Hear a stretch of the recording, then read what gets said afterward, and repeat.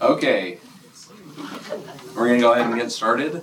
I was getting better, and then that Tuesday, all that dust just all back. So I lost my voice actually Thursday afternoon. Thursday morning class, it was halfway there. So I know you guys are like, why didn't his voice stay lost? But it did not. So glad you didn't go for 2 hours like we said. Yeah. Okay. Last week we jumped into Psalm 82 a little bit. I have one of those sheets up here. Psalm 82, and that section, while we won't come back to it today, is a place that we'll jump back to a couple different times. Psalm 82, 1 through 8. I don't have last week's sheet with me. What were our questions at the end of last week's? Did anybody bring it with you? I saw one. I didn't get the question. Do you need a column one? There's one on. Sure. Yeah, it doesn't have the questions on it. Okay. The questions. Oh, yeah. Okay. Reasons we might hesitate to study this subject, and then texts that you might find interesting when it comes to this subject. So what might be some hesitations with the actual study of spiritual realm as a topic? It's boring. It's boring? Yeah, it could be. I hope not. Anybody who thinks it is actually boring has never studied it. But that might be a reason. I agree. No, I'm with you. I know that's not how you feel about it. Okay, go ahead. I was going to say more like overwhelming to some people. Okay, yeah. It can be an overwhelming thing. If it wasn't before, I hope Psalm 82 kind of gives that a little bit of, what in the world is that?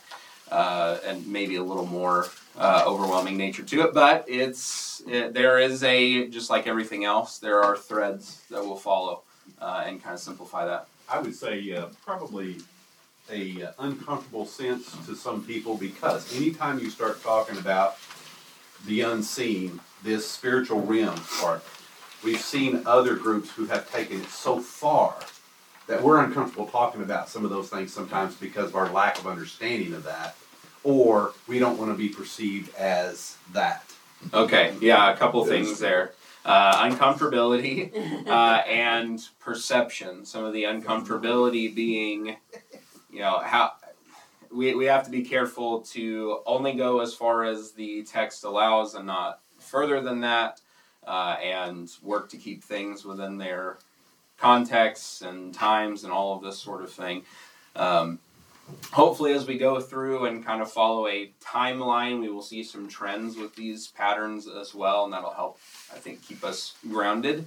But there is some amount of uncomfortability with saying things like there's stuff that's here that I can't see that is actively doing things in this world, and how far does that go and what does that mean, and am I starting to sound like, these types of things exist that, crazy people say or things like that.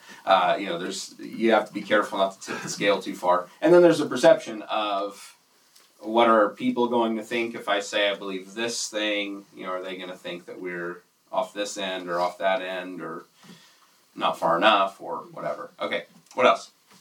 Kind of leaves you with more questions than answers. Okay, it might leave you with more questions than answers, yeah. What else?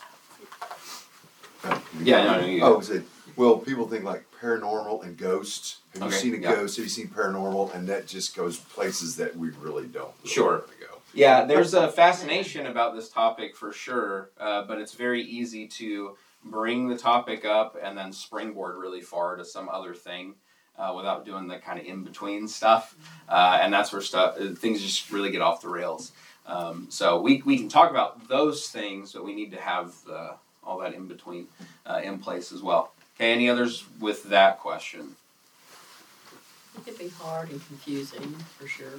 Okay, it can be hard or confusing, and that's definitely the case. I think some of that is the lack of familiarity with the topic and texts and things that's going to make it difficult, because it's like learning a whole new section of the Bible in some places. But maybe that's not the case. Maybe there are some texts that you already have in mind that are unseen realm, spiritually realm oriented, that have always been interesting to you. and maybe some of the passages you'll bring up here are ones that will, maybe they're more touched on than I thought. So are there any texts or events? If you can't tell me what it is, that's fine, but some events biblically that are spiritually oriented that are just very interesting to you? Well, you got the book of Revelation. Okay, yeah. Just start there. Yeah, which I'm teaching at the end of August, I think, is when I start that, because it was requested. For the same reasons that we just listed a moment ago, difficult, all of that stuff. So, Revelation as a book, the illustrations and all of that, the language that's used is very spiritually oriented, which makes it interesting, but as we've seen for a long time now, leaves room for people to do wild stuff with it and make a lot of money selling books and things like that. So, okay, what else? Open his eyes. Okay. Elijah. Yeah. Various interactions with the prophets. As we're reading through, we have very straight narrative. This is how the story works, and you went from here to here and did this thing, and then you get moments that are, excuse me, what are we looking at? Why all of a sudden did we have, we're opening our eyes, we're seeing this here, and chariots of fire, and there's angels here doing this, and okay, where did that come from? And how does all of that fit in? Okay, what else? Other interesting passages. Daniel. Yes. Hey, Daniel. That's why Thursday we're teaching it Thursday mornings, mostly in preparation for Revelation, and because Ava suggested it, and nobody else suggested anything for me to teach. So, but going through Daniel, and there's a lot of those moments of this is very straightforward, and then there's a lot of chapters that are what is happening here, what is going on, and it's got several chapters that are pretty interesting. Okay, any others? Like seers, soothsayers, the speaking of the dead. Okay, yeah.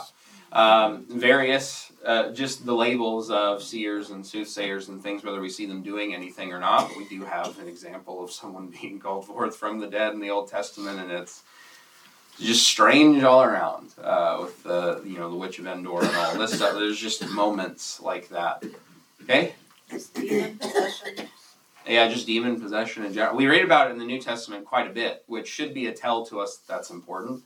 That's there as frequently as it is, but because it's there as frequently as it is, we kind of read through it and go, not happening now, but I guess that was a thing that happened anyway. We'll keep going. But that's very weird to us. That's an uncommon kind of idea to our mind, not to them, but to our mind, and it's certainly interesting. Any others? We'll cover of the events that happened to Job. Okay, yeah, some of the events that happened to Job. The whole premise of that book just begins with the sons of God presenting themselves before the Lord and having this discussion about a faithful person of God. Interesting. It's weird. Go ahead. I think one of the situations that always fascinated me is, I believe it was Elisha, and arguing with somebody, well, all these people against us, and then he opened the eyes and sees this big army all around them of beings. Some of these we're going to deal with specifically. I know that will be in Daniel. There's an event with Micaiah the prophet in 2 Kings or 1 Kings. Read them both. They're both good. Give you a lot of information about the Bible. It's in one of the Kings. That's one of those instances that's very unique, but it's not the only place something like that occurs. It's just very descriptive about things. We'll jump back into Psalm 82 when we get there, by the way. But we'll look at some of those very specific events throughout the Old Testament, and as well as demon stuff in the New Testament, like where'd they come from? Or at least where's the thought about where they came from and all of that. Before we can do any of that, last week we had to talk about why this subject was important to study anyway. This week, before we actually get into the text, and I mentioned Genesis 3 and Genesis 6, Genesis 11 as the first places we'll go, and that's over the next couple of lessons. Before we can do that, we need to have an understanding about the physical world itself and how various places continually pop up throughout not just not just the biblical literature, just also the ancient Near East, which is the culture of the Old Testament, the ancient Near East literature, other places that talk about certain physical locations as, we'll say, where heaven and earth meet, kind of thing. Okay, we're not talking about like somebody sitting on the beach and going, this is heaven. That's not what we're talking about. They had kind of this mindset of, and I'm not saying that this is actually the case and how it worked and all that stuff. We'll talk through this, but they had a mindset of, when you are in these types of locations, there is. I'm trying to think. You've probably seen this concept in movies or shows before. These places where the separation between physical and spiritual is, at its thinnest, or these are the places where these two things touch together and all that sort of stuff. Specifically, mountains, gardens, temples, and we'll talk about why temples are so important, as well as the wilderness. Those are physical locations that are given a heavy spiritual meaning. We're starting with this idea. Within cultures, different things, gestures, places, numbers, etc., are ascribed certain meanings. One thought was, the fingers on my hand are fingers on my hand. They do what they're supposed to do. God put them all there. Not one of them is more evil than the other. However, if I were to hold up my middle finger and point it at you, you would probably go, okay, we need to have a talk with this man and figure out why he's doing that. Or if I just specifically looked at one of you and held that finger out, you'd go, did I do something? Why is he mad at me? Why is he using the middle finger? Well, it's not any more worse than any of the other ones, aside from the cultural importance that has been placed on it, of being a bad finger. I will not show you that, because I think you agree with that idea. But that's true of all sorts of things. That's true of numbers. There are importance placed on numbers within the Old Testament and New Testament. There are certain numbers that continually pop up.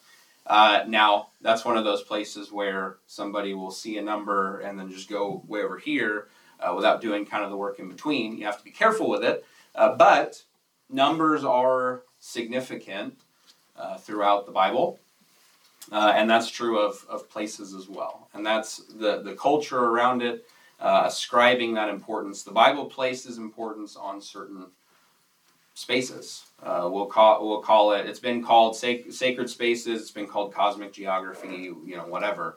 But a lot of these spiritual events that we're going to discuss are going to take place around mountains or wilderness, or in garden places or mountain garden places where those ideas are combined together, which is often the case, or temples, which we'll see in a little bit, combine those ideas as well. Mountains and gardens.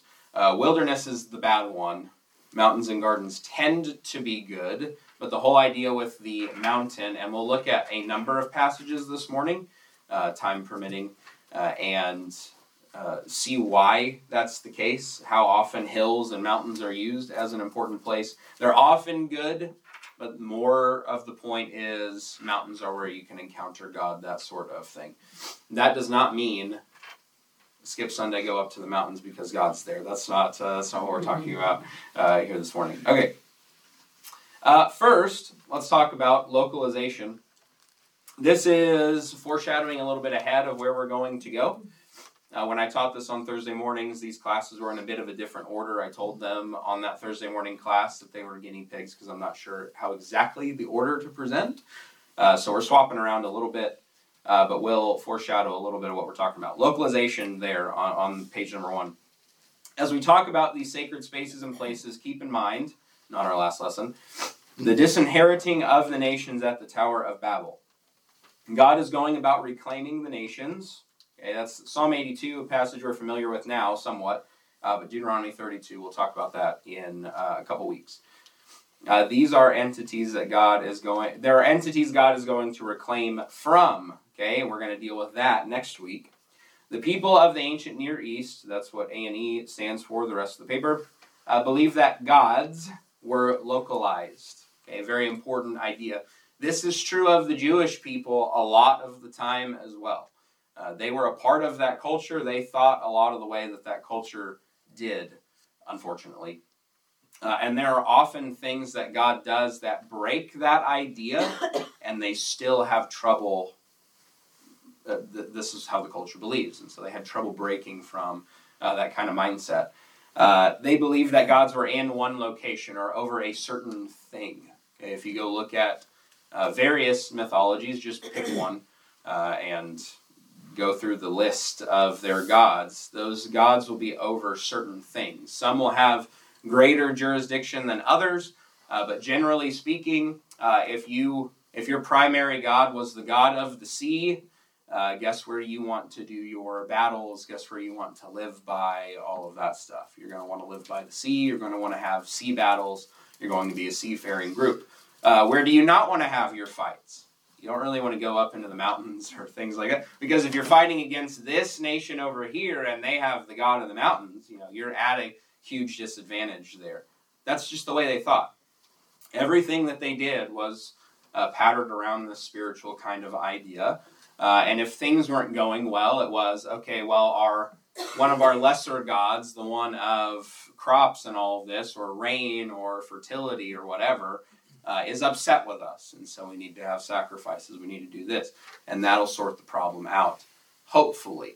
And we see that sort of behavior from various people within the Old Testament, but it's just true within mythological history. People were doing those things for the gods. They believe their gods were in one spot. They believe their gods were over certain things. And that's just how the culture viewed all of this.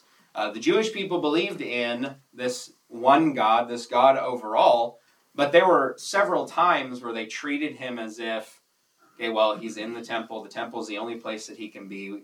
That's it. He's not going to be outside of those bounds. Ezekiel seems to be pretty alarmed by this idea of God approaching him on the banks of the shore in Babylon, going, this isn't Israel. How are you here? This isn't your place. God's God overall. It's all his. It all belongs to him. But they had trouble with that concept. They wanted to be back in the temple. That's where God was. When they carry the ark out into battle, why are they carrying the ark out into battle? Because, we're taking God's presence with us. So dumb. Like, they have all this history of God's with you. You don't even need that big of an army. You're going to be fine, with what you have. But they just couldn't register it as time went on. They ended up losing that ark. And there are some fun travelings that happened with that ark. I wonder if that has anything to do with what we're talking about in one of our lessons later. Okay. So they believe that gods are localized. They placed great importance then on various spaces, these various physical locations. And that's where you have what we'll call an overlap of heaven and earth. Now, we need to understand that overlap is everywhere. We should not think of spiritual realm in terms of there's physical and there's spiritual, and these two things are separate, and we're dealing with physical, and one day we'll deal with spiritual, but the spiritual very much affects now, and we'll see that more as we go through. There's very much overlap in all of these sorts of things. That's important for us to understand the enemy side of things, but it's also important for us to understand as God's kingdom people, bringing the kingdom to the earth, that there's this overlap idea and what that really means about carrying the kingdom along with us. Okay, we need to move. We actually need to talk about some of this stuff, or we're going to run out of time. Let's talk about mountains. Mountains were the places that people traditionally did not live, so naturally this is the home of the gods. It's a little harder to build your home on top of a mountain, less so now, but still has its difficulty. We just have technology and stuff. And it's not that people didn't go up there or things like that, but those were, way up there and I'm way down here, that sort of thing. And so that's where the home of the gods tended to be. You might think about Mount Olympus within Greek mythology. That's where the gods are, this insanely high, tall mountain, all of this stuff.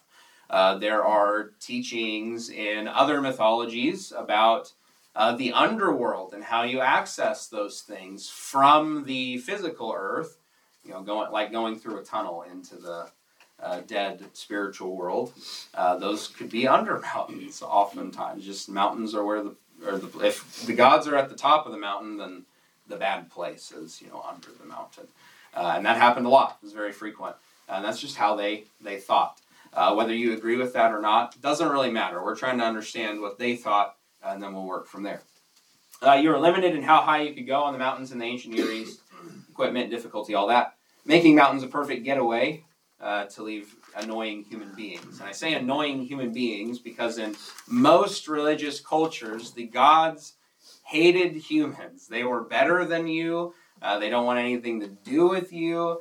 And so they're going to be places that you cannot touch and all of this stuff. And if they wanted to interact, it would be on their terms, not the humans' terms. The humans offered sacrifice to the gods. The gods might come down and they can do whatever they want because they're the gods and they're better than you. That was the belief. That's just how it was. And so they're up in the high places that can't be touched. In addition to this, mountains touched the heavens, just physically speaking, right? The top of the mountains are going up towards heaven. They're pointed towards heaven. Pyramids are constructed the way that they were. Ziggurats as well, which are similar, but a little different. Were constructed the way that they were to kind of mimic this mountain idea.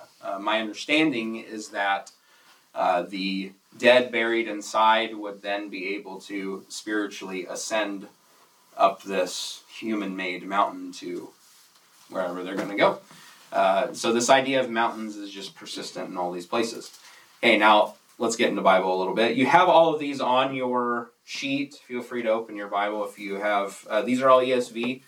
I encourage looking at several translations when you're doing studies. Some of these will be pretty straightforward, though. Exodus 3, 1 and 2. Moses was keeping the flock of his father-in-law Jethro, the priest of Midian. He led his flock to the west side of the wilderness and came to Horeb, the mountain of God. And the angel of the Lord appeared to him in a flame of fire out of the midst of a bush. He looked, and behold, the bush was burning, and it was not consumed. Okay, so you have here God meeting with Moses at this time of the Israelites are crying out for help, and God seeks to deliver them. He's going to do that through Moses, but he meets him there at a mountain. If you want to turn over to Exodus 19, we will actually read from that here in just a moment. Before that, here in Exodus 15, verse 7, you will bring them in and plant them on your own mountain, the place, O Lord, which you have made for your abode, the sanctuary, O Lord, which your hands have established. There's this language talking about mountain being the place where the Lord dwells. Okay? Now, you might hear that and go, yeah, but God's God over all, and he's everywhere, and omniscient and omnipresent and all of these things. Okay, sure. But the language that we are seeing is their understanding of how God worked. That was their understanding of how all gods worked, all across all of these cultures. So this idea that God is dwelling on a mountain, that's where his home, his sanctuary is, common. That's the belief. Okay. Exodus 19, 12 through 20. And you shall set limits for the people all around, saying, take care not to go up into the mountain or touch the edge of it. Whoever touches the mountain shall be put to death. No hand shall touch him, but he shall be stoned or shot. Whether beast or man, he shall not live. When the trumpet sounds a long blast, they shall come up to the mountain. So Moses went down from the mountain to the people and consecrated the people, and they washed their garments. And he said to the people, be ready for the third day. Do not go near a woman. On the morning of the third day, there were thunders and lightnings and a thick cloud on the mountain and a very loud trumpet blast, so that all the people in the camp trembled. Then Moses brought the people out of the camp to meet God. They took their stand at the foot of the mountain. Now Mount Sinai was wrapped in smoke because the Lord had descended on it in fire. The smoke of it went up like the smoke of a kiln, and the whole mountain trembled greatly. And as the sound of the trumpet grew louder and louder, Moses spoke, and God answered him in thunder. The Lord came down on Mount Sinai to the top of the mountain, and the Lord called Moses to the top of the mountain, and Moses went up. Okay, so here's this giving of the law. The Ten Commandments come in our next chapter. Moses is allowed to go have this conversation with God, but nobody else better come anywhere near the mountain. And we have this, the Lord descended on the mountain, and there's all this, I don't mean this in a derogatory way, theatrics, right? There's smoke and flame and light, and it's terrifying. And everybody is terrified about what in the world's going on here. And Moses is going up the mountain. It's no wonder that they thought, all right, well, he's dead. So we'll just go ahead and do whatever we want. Because this is a terrifying scene. But it's all taking place on a mountain. And more than that, the thing that's going to take place on this mountain is the giving of, this is who my people should be. You want to give that kind of instruction on a mountain. I wonder if that happens in the New Testament anywhere with Jesus. Okay, moving on from mountains. This is just that was just Exodus. There are plenty of other mountain places. We will encounter them as we go along. That's the purpose of this kind of foundation here. We're going to see these places as we continue through the study. So anytime, as we're reading through a section and we encounter a place, you can go, mountain. Yeah, it said mountain. We're here. And just be on the lookout for those things. Okay, gardens. In addition to mountains, the home of the gods, were often gardens. The people of the ancient Near East lived in arid desert climates. For the most part, struggled to grow food and find water. And you wanted to build your cities around rivers. You wanted to have some kind of water system because you had to be by rivers in order to make that happen. Until much later on when here's how we can transport water and make it available to everyone. So gardens then were the best possible thing. Okay, this place that is flowing with water and everything that you could ever need is growing just abundantly, and it's all there, great vegetation, all of this stuff. It's all provided for you. That would have been kind of the heaven idea of it's all here. It's all here. We don't have to transport water from a well. We don't have to dig a well out. It's just all here. It's all present. And so that's where the gods lived. They were in these garden types of spaces. This is true in the Bible. This is also true outside of those cultures. Egyptian culture, Mesopotamian culture, they had these beliefs about the gods living in well-watered garden areas where everything they needed is all there. Gardens were the epitome of high living. Land of abundant growth and flourishing plant life would have been the best kind of life desert dwellers could think of. Okay, it's important with this, and we have a few passages, though they're not specifically laid out for us. We'll read Isaiah 33 if you want to turn over there. That mountains and gardens were often mixed. A lot of the time in their description, it's not mountain or garden. I mean, sometimes we just have mountain, sometimes we just have garden language. But a lot of the time, these two things are mixed together. So a garden on a mountain sort of thing. Okay, the gods are living in both of those spaces. They have it all. This high place that has everything that they could need, that's where the gods are. The mountain of God is described as a place flowing with water and vegetation. Isaiah 33, starting in verse 20, Behold Zion, the city of our appointed feast. Your eyes will see Jerusalem, an untroubled habitation, an immovable tent, whose stakes will never be plucked up, nor will any of its cords be broken. But there the Lord in majesty will be for us, a place of broad rivers and streams, where no galley with oars can go, nor majestic ship can pass. For the Lord is our judge, the Lord is our lawgiver, the Lord is our king. He will save us. This, up on Zion, this it's not specifically called mountain here, but often is referred to as a mountain. Here there are broad rivers and all these things. Everything that you could want is there. Ezekiel 47 is another place. Zechariah 14, Joel 3. There's just a number of prophets that refer to well-watered mountain areas and bringing these two things together. Okay. I meant to have a separate page for you. I didn't, so hold me to it that I bring that to you next week. You'll see what I'm talking about here in a moment. Let's move to temples. I know we were quick on gardens, but temples are going to include discussion of mountains and gardens here. Temples, this is Tabernacle, this is Solomon's temple, this is all the temples that follow the Second Temple period, all this stuff. Temples were built a certain way. This is also true within other cultures. They have a temple of heaven, I think is what it's called, in China. I highlighted that on a sermon illustration like last year sometime, so I remember it about that much. But the way that they structured things there are circles on the ground, and I believe then it's points at the top, and that whole thing is an overlap of heaven and earth. Just interesting. The way that they built the building was to try to overlap physical and spiritual. What spiritual they're thinking about, not entirely sure, but that's their goal. And that's true within cultures. That temple is still there. You can go see it. Okay. This is in 1 Kings 6, talking about Solomon's description of the temple, how this thing's being built. Note the language. Around all the walls of the house he carved engraved figures of cherubim and palm trees and open flowers in the inner rooms and outer rooms. The floor of the house he overlaid with gold in the inner and outer rooms. For the entrance to the inner sanctuary he made doors of olive wood. The lintel and doorposts were 5-sided. He covered the 2 doors of olive wood with carvings of cherubim, palm trees, and open flowers. He overlaid them with gold and spread gold on the cherubim and on the palm trees.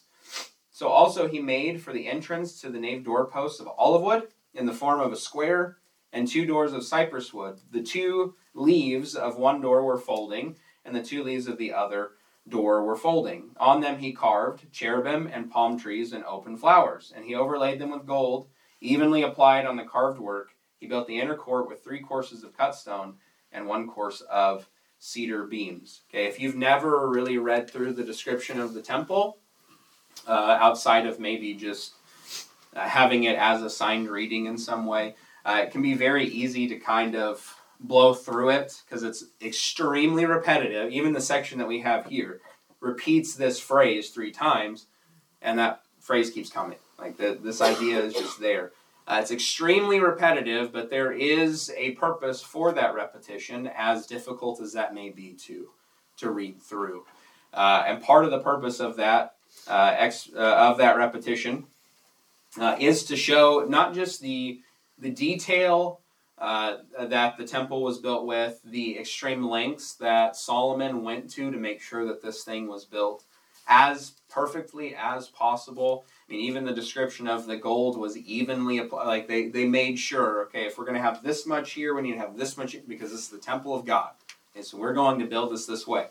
You have a great description of one of the craftsmen that needs to say this guy is regarded as having been gifted by God himself to craft things. That's who we want for the temple. Because this was such an important piece of architecture for the Israelites. But then this phrase keeps coming up, and this is an important part too. Cherubim and palm trees and open flowers. What does that sound like? Garden. Yeah, it sounds like a garden. Does it sound like a garden that we are familiar with? Okay, yeah, because now we don't have specified palm trees and that sort of thing, but it's garden language, right? But this cherubim idea as well. When they're sent out, the cherubim image we're given is not a great one, guarding the gate here. But we have that angelic being, a spiritual being, serving God, associated with this garden place. And the temple, in some ways, with its engravings and on the doors and inside and all this. If you're walking through the temple, you're constantly being reminded of the Garden of Eden, God's garden where He is, and all of this. That was perfect. Yeah, it was this perfect creation of God, and it's described as this great garden place. And it is how our Bibles end as well, with the description of the garden. Why is that such a big deal? Because that was the language you used to talk about where God was. Okay, that's the best possible place. Now, the place, or the way that the Bible differs greatly from other mythological things is God wants everybody there. And the God that we see descending from this beautiful garden place is not one who's coming down just to, I'll do things on my own terms and I'm going to mess with you people for fun and I'm going to do whatever I want. It's God caring for His creation and all of this. Okay, not only are we given garden vegetation imagery here, palm trees and open flowers, were repeatedly invited into the spiritual world in the garden with the mention of cherubim with all of this. The page I meant to have alongside this that I will bring next week walks through the tabernacle, which is true of the temple as well, but the tabernacle and the creation, and those elements that exist within the tabernacle that they were supposed to build were meant to kind of mimic a walking through the garden sort of idea. The point of that is to say, God wanted his people not just to be thinking about him, but to be thinking about the perfect creation, the creation as he intended it to be, because as God's people, they're a part of going and carrying, being who his creation is supposed to be. Okay, so you have this reminder of, this is how I made it to be, this is who you're supposed to be, and in this place is where we're going to deal with the sin, right that wrong, get you back where you need to be, and all of that. Okay, top of page 3. Just like the surrounding cultures, God uses language of mountains and gardens as his sacred space.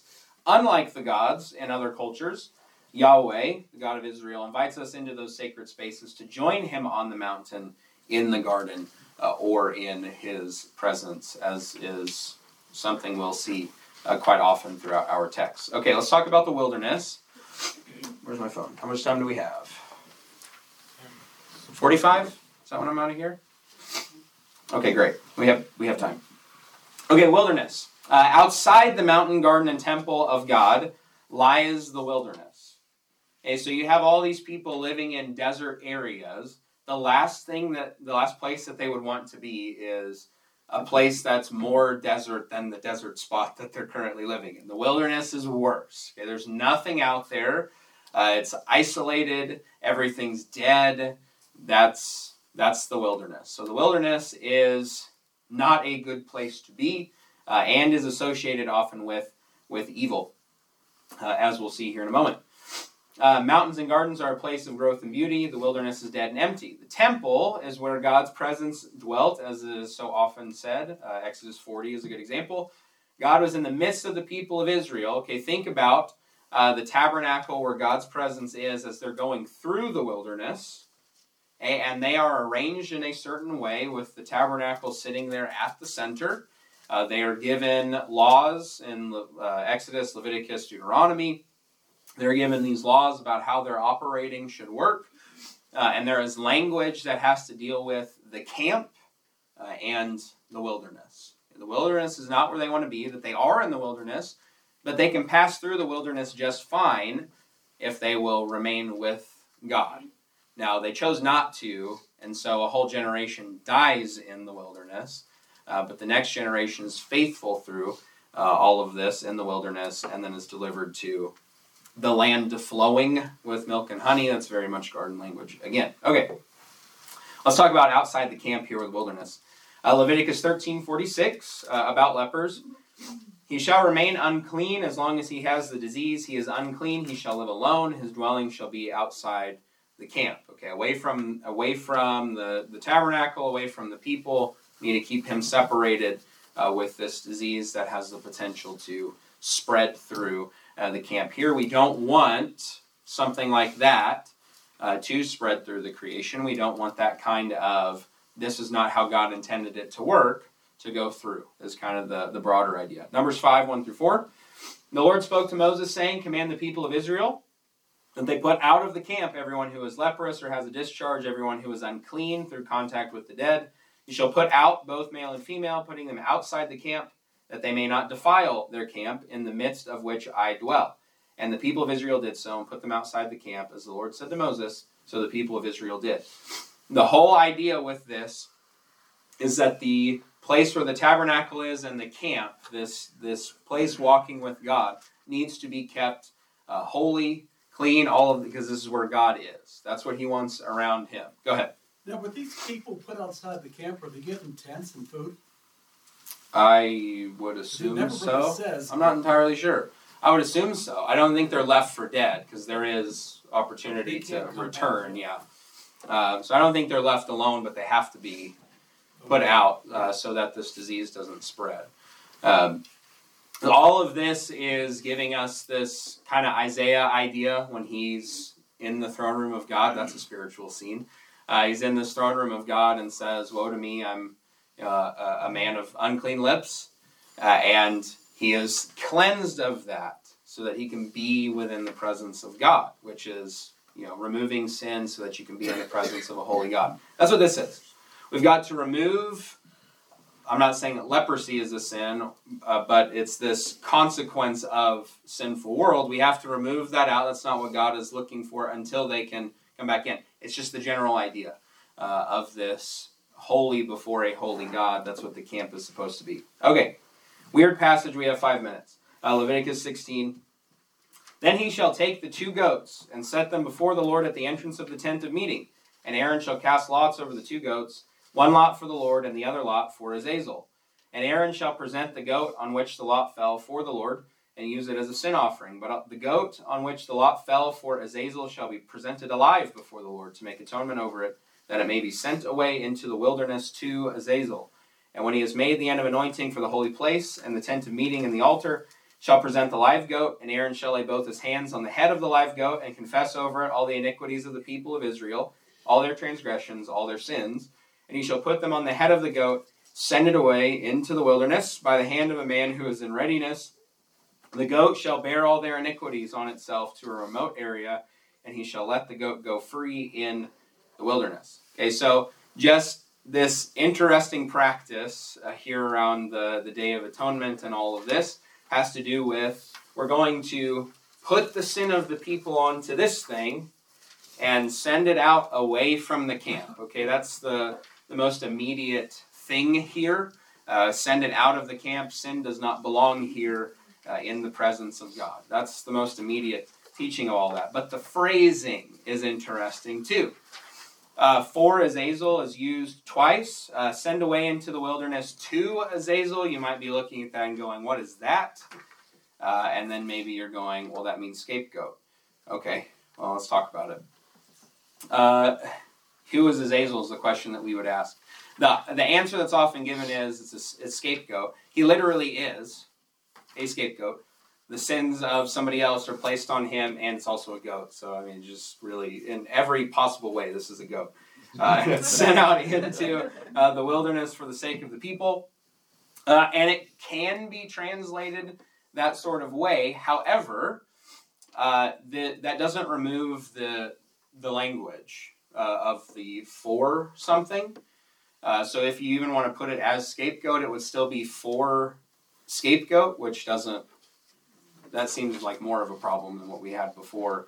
You have the same language with Yahweh. For Yahweh is said in that passage. For Azazel, it's the same breakdown. You have the Hebrew there. Lamed El Adonai, Lamed Azaz El is how that is. So for this thing. Well, one of them is Yahweh, and then you have this other term. In Jewish belief, and this is where we're going to get into a book that's not in your Bible, shouldn't be because it's not inspired. However, it does reveal, as we talked about last week, the mind of the Jewish person, how they believed all this stuff worked. Let's read it, about middle of page 4 there. This is from 1 Enoch 2:8. Okay, this is how they thought about all this. This is one of the rebellious angels as far as the Jews were concerned. Notice his name. And Azazel taught men to make swords and knives and shields and breastplates, and make known to them the metals of the earth, the art of working them, bracelets and ornaments, the use of antimony and the beautifying of the eyelids, and all kinds of costly stones and all coloring tinctures. And there arose much godlessness. They committed fornication, and they were led astray and became corrupt in all of their ways. Now, whether you want to read that and go, that's definitely not who this is, we have to start first with, this would have been the Jewish idea of who this individual is. Wilderness is a bad place. We're going to send our sins out of the camp into the wilderness. And the language that's used is for something else. And in the Jewish mind, this something else was very evil, had led creation astray at one point.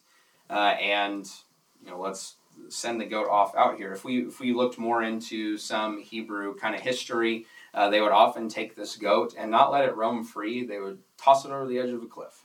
Because we want our sins to be taken care of. That was the idea.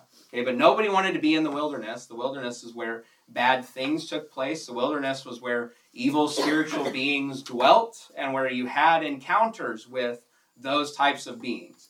That was their belief. Okay, now, it's going to be a while from now, but when we talk about Jesus, he's going to find himself in the wilderness, like the people of Israel, and he's going to have an encounter with an evil spiritual being. The idea itself is not without merit. It's presented again in the New Testament. But this is their belief. Wilderness is a bad place. And whether you want to go this far to say that this thing is here and that's all going on, here's the point. When you see mountains and gardens, our thought should be, okay, what's happening here? Why is it a mountain that this is taking place on? Does that have some spiritual significance? When you see wilderness come up, your thought should be, oh, that's not great. Are there some bad spiritual things happening here with the wilderness? Because wilderness is the place where they thought bad spiritual things happened. As we go through our lessons, these places are going to pop up quite a bit. Pay attention to them, point them out as we go through. I'll point some out, but not all of them. So point them out. We'll start next week. If you'll read Genesis 2 and 3, we'll talk about here's some questions. Where does this evil spiritual being of Genesis 3 come from? Because it's just there. So where does it come from? Love to hear your thoughts. And how does this evil spiritual being deceive Eve? It's a little easier of a question, but still important for us. So we'll be in Genesis 3, Genesis 6, talk about evil stuff, Nephilim, all that sort of good thing. Let's pray together, and we'll be dismissed. Father, we thank you for this day and pray that we have a great day of worship. We pray that we come to you not getting rid of the things that we're dealing with in this world, but that we bring those things to you, allow you to have those things, know that you love us greatly and are always working to bring about good in our lives. God, we thank you for this time of study of the spiritual realm, of the sacred places that exist,